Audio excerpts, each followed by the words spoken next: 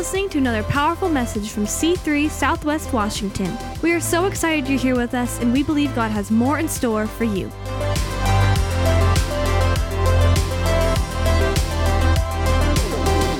So we're in this series entitled, What Child Is This? And there's a quote here I just want to give you. Many believe that Jesus was able to be Jesus and do Jesus things because he was Jesus.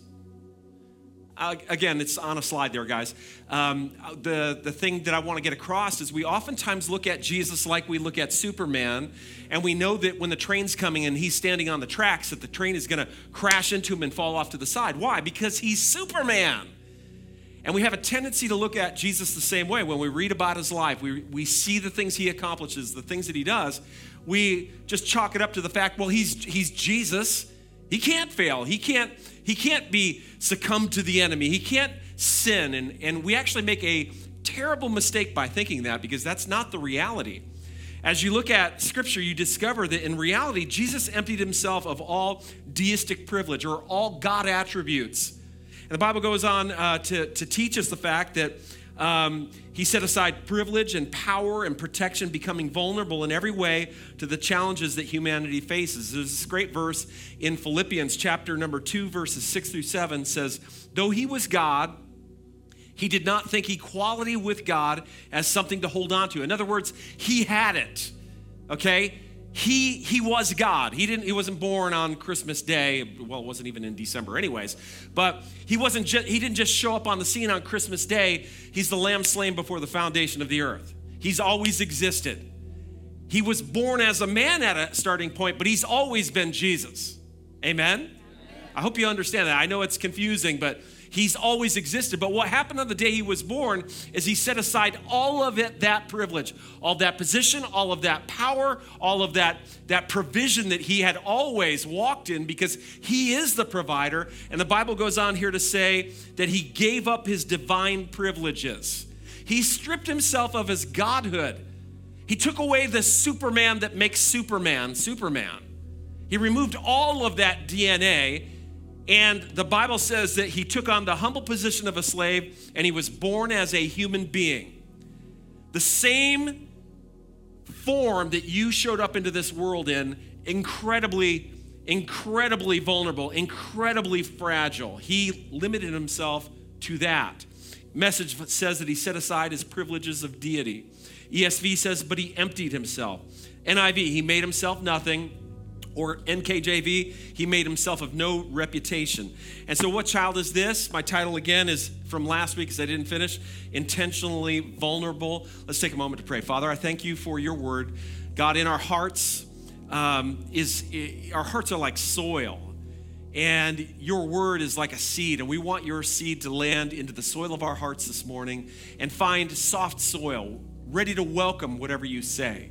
So right now we ask you to wash us, cleanse us, forgive us of our hardness, of our callousness, and we pray that, Holy Spirit, you will speak through the words that are spoken, through the scriptures that are given, the principles that come out of your word, and allow them to be planted in our hearts so that we can grow in you and become the best version of us that you've created us to be. We pray that in Jesus' name, and everyone said, amen. Give the Lord a hand, and then you can be seated. As we get ready to jump in, I just wanted to make a quick announcement. Our C3 interns just finished up last week for 2023, and so our 2024 year of C3 interns starts at the end of January this year. Want to challenge you to consider that. If you have any desire to be involved with ministry, to speak, to learn how to run a ministry, this is not a discipleship class for new believers at all. This is not that. You already have to be a disciple, already functioning as a disciple, but this will take you and help you to step into the next things. And you can find out more about that on our website. There's a whole spot there. I just wanted to give you that quick heads up for those of you who've been asking. Okay, so jumping in to what we're talking about, I'll skip over this part somewhat because I preached one point last week, an entire sermon. But I spent a lot of time talking about how vulnerable Jesus made himself, just to emphasize that point. Probably one of the biggest points that's really statistical in our day and age. Do you know that there's a 35% chance of death from the moment of conception to age number 24, statistically? When you calculate the miscarriage rate and then you add it to sudden infant death syndrome and the deaths of children between the ages of birth and 5, which is 10% of all children. And then you start looking at the death rates for age 5 to 24, which is 5%. You add it all up, and the average person has a 35% chance of not making it to age 24.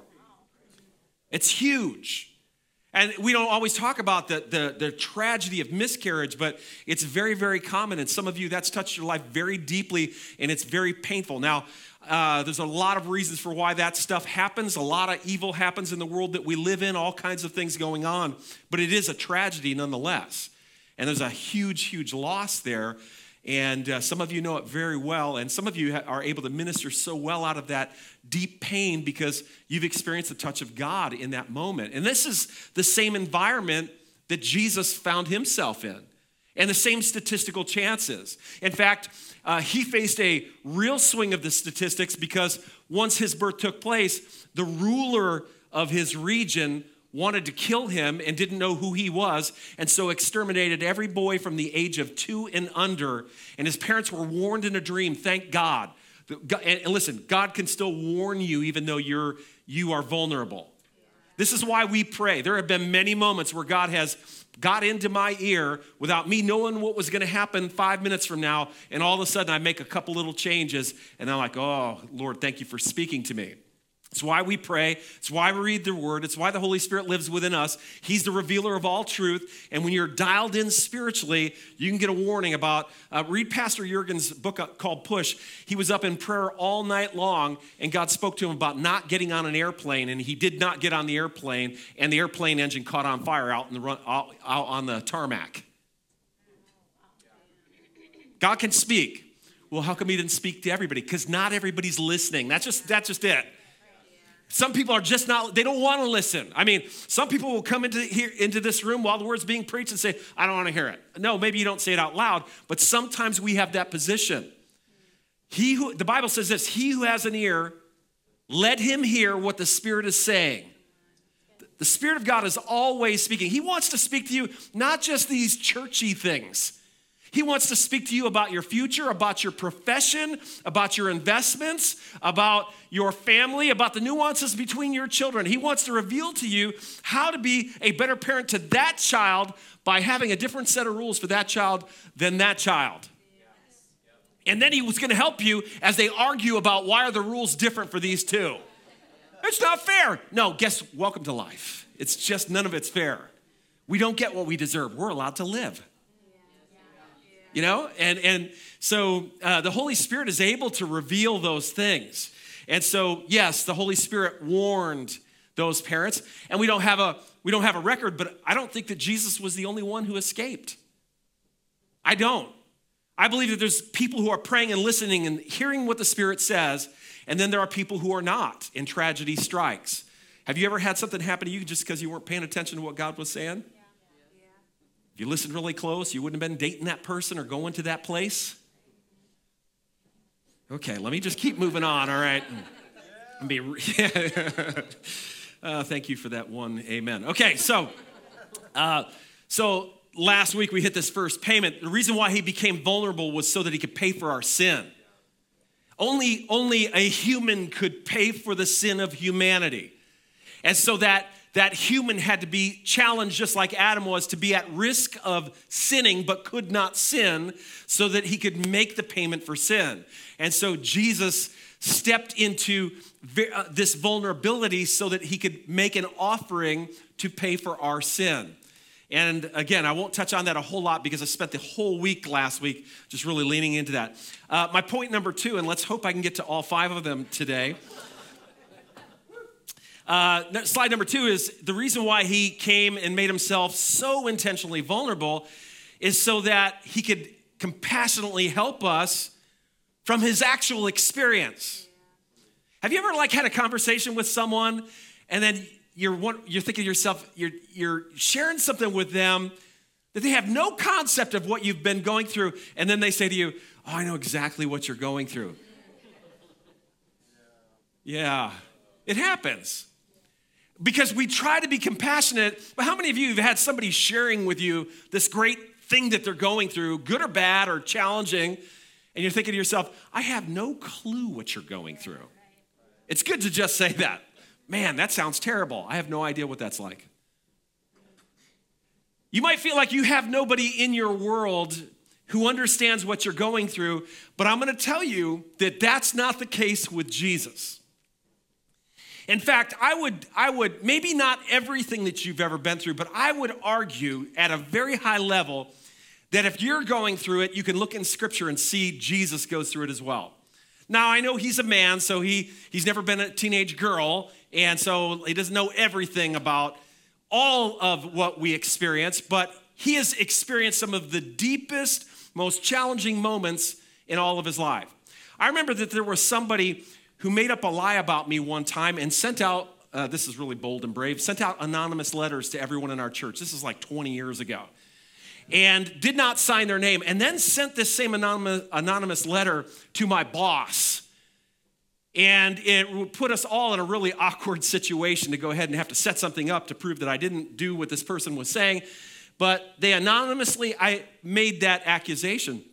And it was one of those types of accusations that was so hurtful and so painful that I was devastated. And my children were old enough to understand that I was being accused of something, but not old enough to really understand all of the nuances of it. And I remember going through that moment and feeling like someone had driven a stake right through my chest. And really, there was nobody in my life that I could call up and say, hey, how did you navigate this when this happened to you? Because I didn't know anybody who did. And it struck me very deeply. And at a moment where I felt the most pain, that Jesus had people making up stories about him to get the public to believe that he was not who he was. And I remember it clicking with me, oh, this is how you felt. In fact, there's been many times during my life since then where somebody has walked out or somebody has betrayed me or I have lost something or something has happened, and I'm able to look back into Scripture. And while I might be able to talk with my wife about it and she can be compassionate, she can only be compassionate from outside looking in, whereas almost every single time, the compassion of Jesus is right here with me because he's been through the exact types of things. You know, one of the most challenging things, one of the most traumatic things that happens to people that I experience when they walk into the church, it's one of the top, this is top, where people have great difficulty in stepping into a relationship with Jesus, is usually when, as a child, someone in their world that they were very close to and looked up to died. And somebody comes along and says, well, sweetheart, it's okay. God just needed mommy in heaven more than you needed her here on earth. They didn't actually say it that way, but that's what it spoke to that child. God needed her in heaven. God doesn't kill people. We know that the last enemy to be destroyed is death. The work of death is the work of Satan. Just understand that from a doctrinal standpoint. God does not come and take people when it's their time. It's the final sword blow of Satan. And it's just like the devil to blame things that he does on God. But the trauma of that for a child when they come in, they have a great difficulty trusting a God who would have taken somebody so special to them out of their life. And as I hear these stories, I mean, the trauma's there. You could see this person's crying. And I have never found ever that in one conversation, I could help somebody navigate through that. I could pray for them, but usually it's a process for them to work through where there's healing that comes when they begin to discover the truth about death and the truth about God. God is a God of life. The devil's come to steal, kill, and destroy, right? What did Jesus come for? To give us life. In fact, he gave his life so that someday we will experience eternal life, right? So he's not the one showing up, it's your time, let's go, and doing that trauma in our lives. But let me say this about Jesus. Don't ever miss the fact that the only earthly father he knew was not around when his ministry started. Jesus knows what it's like to lose a dad. And this wasn't just any dad. The high quality caliber, the nature of this man who was so respectable that when his fiance turns up pregnant, He's going to quietly put her away in a day and age where he should publicly do that according to their culture. He was such an exceptional man that after he married her, he waited until the child was born out of honor to the thing that God was doing. I mean, how many newlywed grooms are saying on their wedding night, yeah, let's get back together in about 9 months? Probably breaking the speed limit on the way to your honeymoon, right? He's going to go there? Yeah, I'm going to go there. Human nature. That's the type of honorable man this was. We don't have much about his life, but man, a man like that certainly was close to this young man. And the Bible shows the different interactions when he's younger or as a teenager. This is a dad that was involved. This was not a dad who said, yeah, sweetheart, you go to church. I'm going to be home here watching the game. No way. He was there at the temple with his family, dedicating his child on the 8th day or 7th day or 9th day? I don't remember which day it is. Okay. I'm a Bible college graduate. I swear I'll show you the diploma. I can't remember that one fact. But it's amazing that he went through that, and yet we have nothing written about it. But if you've gone through that and your heart is heavy and hurts because you've lost someone close to you, your best friend might not know what you're going through, but what an amazing thing to sit down and have a conversation and say, Jesus, thank you for being here with me, and you know exactly what I'm going through because you went through the same thing. It's pretty remarkable that he compassionately helps us from a position of experience, firsthand. Hebrews says this, for because he himself suffered when he was tempted, he is able to help those who are being tempted. That word tempted is not just the temptations to sin, it's the trials. He knows how to help us in our trials because he experienced trials. Do you notice there it says he suffered? Don't get this Superman picture that when the train comes down the tracks, boom, it bounces off of him and tips over into the ditch. No, the Bible says it hit him and ran him over. And yet he did not yield his life to it. He kept moving forward. He suffered when he was tempted, so he's able to help those who are being tempted. Hebrews chapter 4, verse 15 through 16. For we do not have a high priest, this is talking about Jesus, who is unable to sympathize with our weakness, but one who in every respect has been tempted or tested as we are, yet without sin. Let us then with confidence draw near to the throne of grace that we may receive mercy and find grace and help in our time of need. So that's one of the reasons why he became vulnerable, so that in your vulnerability, you can go to him and know that he's been through this, and therefore he's trustworthy to help you navigate through. Which takes me to point number 3. It's not too bad. I'm doubling up this week. He became incredibly vulnerable to show you how to be and how to do. Again, a lot of times you and I, we look at Jesus and we're like, yeah, well, of course Jesus did that. He's Jesus. No. He's not doing what he does in Scripture to prove to you anything. Have you ever noticed that after Jesus does something miraculous, he tells the person who experienced a miracle, please be quiet, go home, don't tell anybody. Right. Well, I thought the whole idea is for word to get out. Well, he wants the correct word to get out. He does not want fans. He's looking for followers. So what he's doing in many cases is not trying to do what he does to prove that he is really who he says he is. He's doing what he's doing to show you as a disciple the things that you can do as well. He's actually demonstrating that even though he has put himself in a place of incredible intentional vulnerability, that by his partnership with the Father and the Holy Spirit at work within his life, that you and I can navigate, say no to sin, step into difficult moments and win, to be warned in advance that the crowd is trying to get you, to step into moments where you might not have the resources, but you can lay your hands on someone and speak the miraculous through the heart of God into a person's life and see them be healed. Did not Jesus say, greater works than these shall you also do? He's not just talking to the disciples, he's talking to you. I hope you dream about God using you in miraculous ways. I hope you stir up the heart inside your heart. I hope you dream about God using you to impact the people you work with, your family, the people in your church world, the person who's sick. You dream about laying hands on them and seeing healing come. Why? Why would you want to dream about that?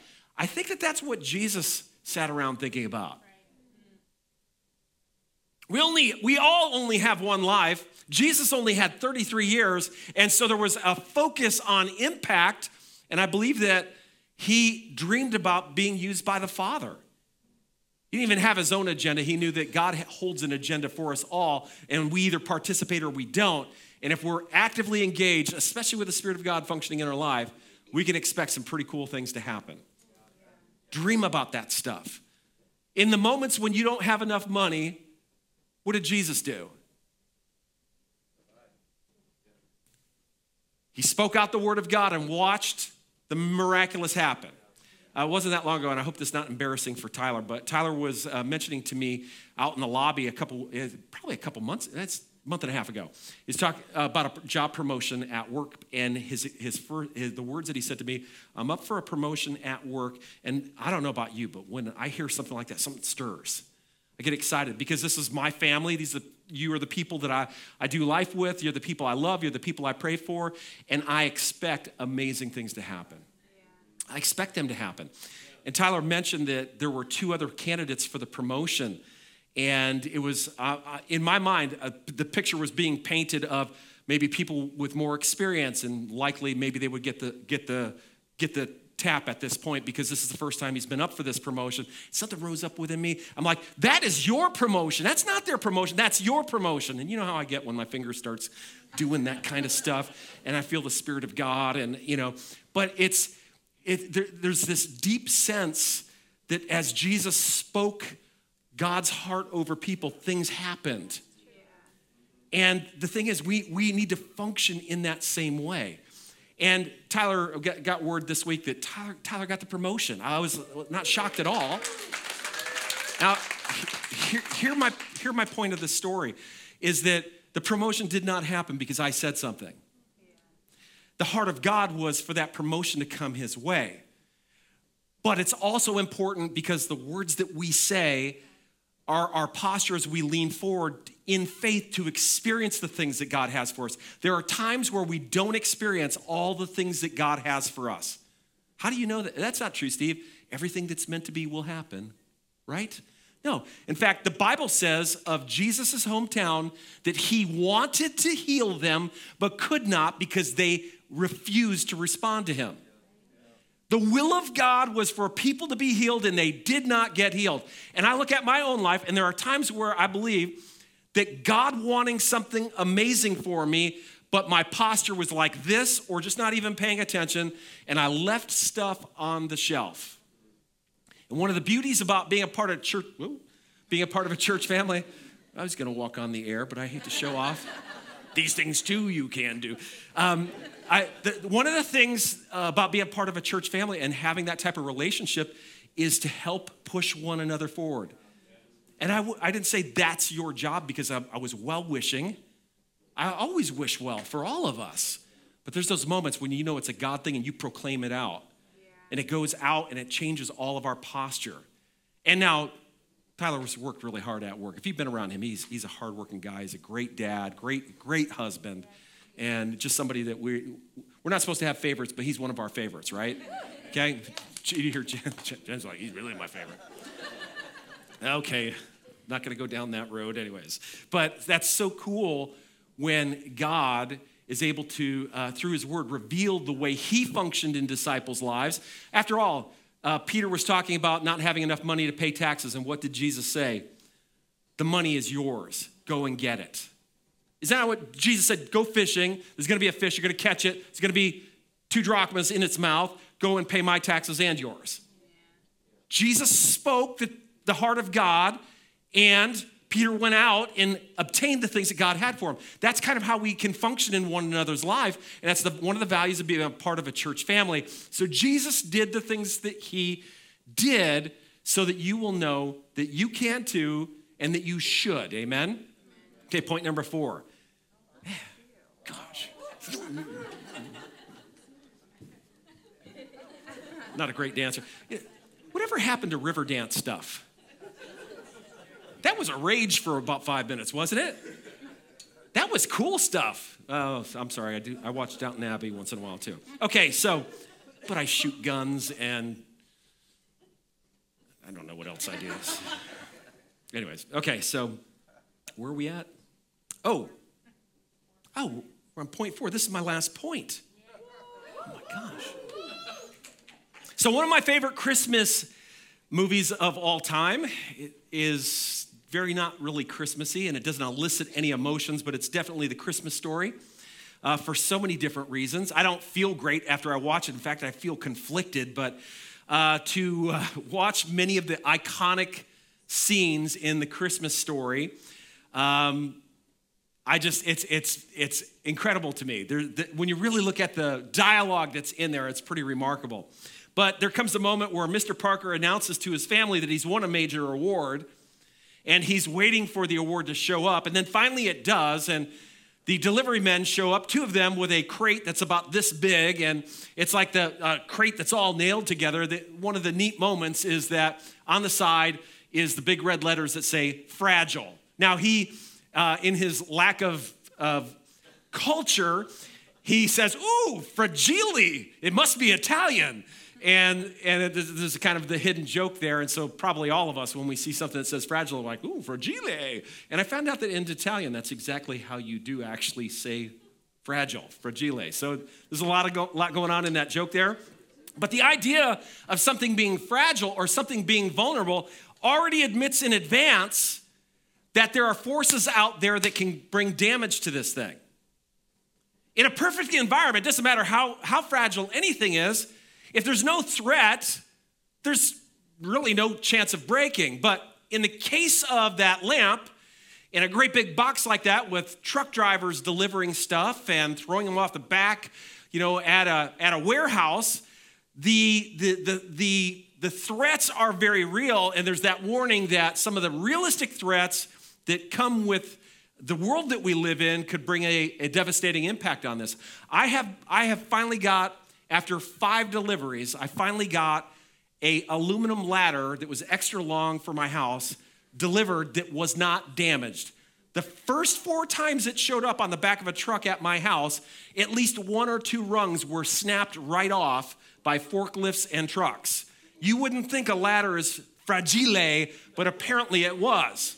So finally, the last one showed up. It had a little ding in it, but I was like, I don't even care. I'll probably put a dent in it anyway. So the idea of something being vulnerable speaks to the threat. And the truth is, in the world that we live in, there's threat all around us, and there was lots of threat for Jesus, and we've talked about that. But when there's adversity, it comes and touches against our life. Depending on what we're made out of, determines the results.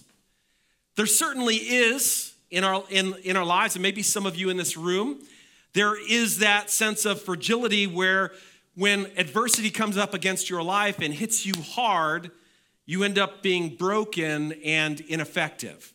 And we know people like that. I hope there's none of you like this. I know adversity has touched your life, but it's really important for you to see that Jesus was not fragile.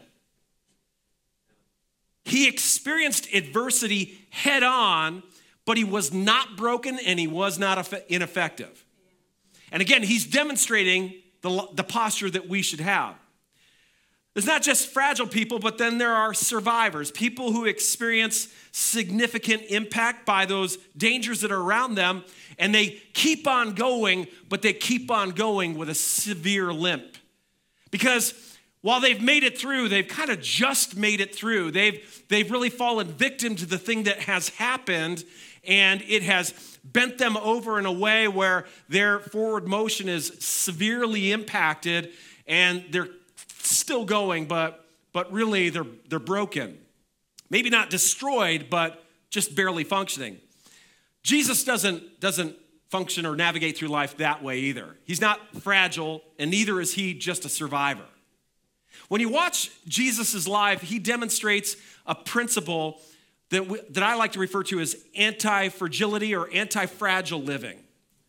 And when you think about the concept of being anti-fragile, it's not that you're bulletproof, it's that when the bullet hits you, it begins to build something to make you even stronger. Jesus faced adversity in his life, and yet it made him stronger. On the side of the crate when he first showed up, it could have said, the concept of being vulnerable. I wouldn't say fragile, but vulnerable, because there are a lot of things that could wreck this. And yet when the things came at Jesus and impacted his life, they didn't break him, they didn't damage him, but when they hit him, they made him stronger. You even see it early on in the beginning of his life. Luke chapter 2, verse 40, it says, "And the child grew and became strong." That's a process. And all of us have loved to watch a baby trying to army crawl across and can't quite do it. They're really pulling themselves with their arms. And some kids get it right away and they figure out how to crawl. And some kids, they're like teenagers, almost, they're not that old, but they're still trying to make it work. And as a parent, you're like, what's wrong with my child? He doesn't know how to army crawl. And then somehow they just figure it out and get it, right? But do you understand that the thing that's making them stronger is the opposition to the thing that they're trying to do? And yet they're anti-fragile in the sense that the thing that's trying to stop them is actually enabling them in their struggle to become stronger. And that was the case of Jesus. Jesus wasn't born knowing everything. Jesus wasn't born able to do miracles. Jesus actually, look at this next verse, it's crazy. Luke 2:52, "And Jesus increased in wisdom and in stature and in favor with God." You've got to get this part. When he came to the earth, he emptied himself of his deity. He wasn't a toddler walking around saying, "Lord, I praise you, I know you, I'm the Son of God." He had to grow in this. This idea that he knows everything and he's walking around and somehow he's just got it all going. The Bible says he had to increase in wisdom. How do you increase in wisdom? You find yourself in situations where you got to dig down deep and look at God's word or talk with other people and grow in it. It means maybe, this will sound crazy, making a few mistakes, not sinful mistakes, but maybe making a few mistakes. Some of you have heard people say, well, if Jesus was a carpenter, he didn't need to measure twice. Yeah, he did. Oh, I would have loved to see the crafts that Jesus made when he was a little boy. They probably were amazing. I don't know. I'm not convinced. Because the Bible says that he had to grow. And there's the resistance of the world to take on stature, to take on knowledge, to take on intelligence and experience. Now, he had the promises of his parents that they knew that they would speak into his life, declare over his life. There was that repetition of going to the house of God and the word of God. And just like you, the day that you maybe met Jesus, I didn't know anything about God. Hardly at all. And he said, come and follow me. And I stepped across the line, but I didn't know where we were going. I didn't know a lot about God. I didn't even know that when I got home to my bedroom that when I knelt down to pray, he was going to be there too. I thought that maybe he's just at church. And there have been so many things that I have experienced that are true and powerful and I carry with me today, but I had to grow into them. And Jesus did the exact same thing. He was anti-fragile, and you should be anti-fragile too. In fact, one of the greatest things you could do is say, Lord, I want to be like Jesus. I mean, I don't want to wear sandals and I don't want to go without transportation. I don't want to ride on a donkey to get to Walmart if that's where you're going or I'm going, but especially not this morning. It had to be a little chilly. However, I want to be like Jesus. I want to be anti-fragile. I want to grow. You are designed to grow. Have you been growing? Oh man, there's just been so much going on and life is pounding me down. Yeah, it's pounding you down and it should be making you to grow. Amen? And so we see beautiful things. It's interesting there, and I'm finishing up. Worship team's going to come. Jesus increased in wisdom and in stature and in favor with God and man. That word increased is a combative word. It's the idea of chopping your way through or cutting with a sword. If you're having to chop your way through anything, think about the brush in the woods. Anybody who've ever had to chop through blackberry bushes. Man, what a disaster that is. It's work. Yeah, chop your way through that stuff. That's the same picture when it says Jesus increased.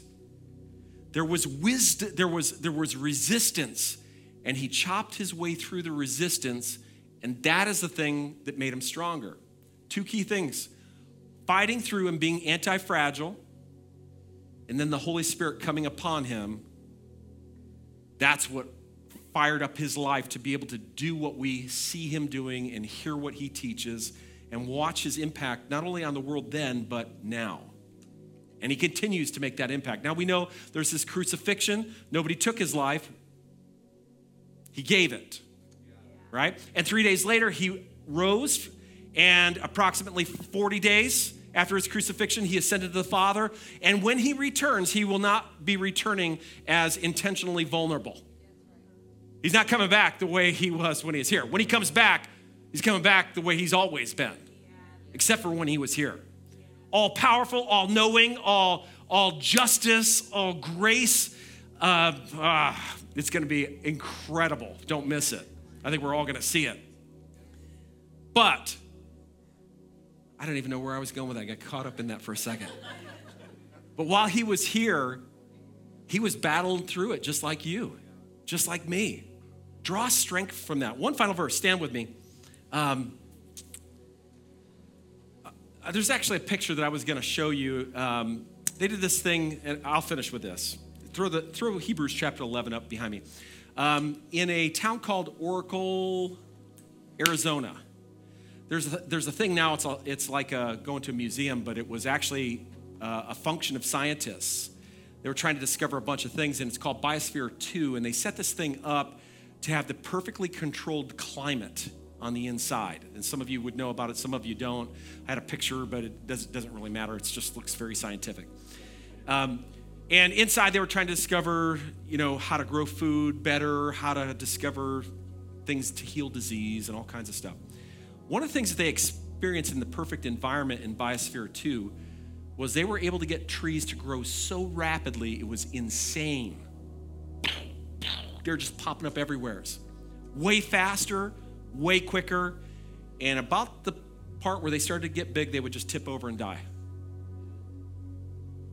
It's profound. They couldn't figure out why at first. It kept happening. Every tree would grow up. It's like, boom, boom, they're growing up. It's amazing, amazing. And then they come back and everything had tipped over and had died. They were able to determine that without wind, trees are not able to establish the strength it needs to carry even their own weight.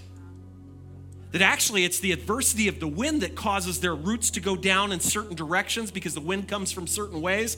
And then it causes being out in the atmosphere with the wind and the sunlight, they stretch to be able to get into the proper, the reception of that sunlight that they need.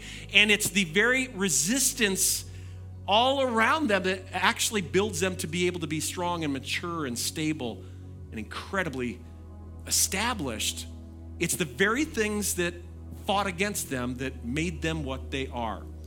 Stop praying for your problems to go away. Stop praying for the perfect life. Start praying to walk through the storm that you're facing and be victorious on the other side, because it's navigating through that will bring you to a place of greater strength, more informed strength, a wiser depth of understanding. Amen? You need to step into your full strength, and the things that you're facing are going to build into you the very strength that is needed for the next seasons of your life. Amen? Amen. Okay, if you're in the room today and you've yet to say yes to following Jesus, I'm going to pray for you and invite you to be a part of that. And if you pray this prayer with me for the very first time, see me afterwards or stop by our Connect Center. We've got a book called Following Jesus. We'd love to put it into your hands, okay? But I also want to pray for all of you, okay? So I'm going to invite you to pray along with me. Even if you're a believer, we're just going to reaffirm our faith in Christ. I do this so often on non-church days. I pray a similar prayer. So just pray after me. Father, come on, nice and loud, everybody together. Father, I thank you for sending your son. His name is Jesus. He emptied himself and became vulnerable for me. I thank you for sending Jesus. I thank you for the payment for my sin. I thank you for the help for every step in my life. Help me to navigate forward. In Jesus' name, I say yes. Amen. Let me pray for the rest of you. Father, I thank you so much, God, for everyone in this room. In this holiday season, lots going on, but we've taken a moment today to come together and to celebrate your presence, celebrate all that you've done. And I pray that you will help us to see you in the correct light so we understand the resources that are available to us. Lord, I thank you for living a pure life, but it was opposed. There was opposition, but you welcomed it because you wanted to help me, and I thank you for that. It's in Jesus' name that we pray, and everyone said amen and amen.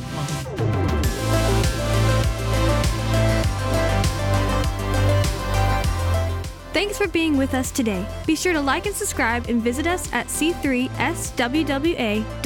for more information about our church.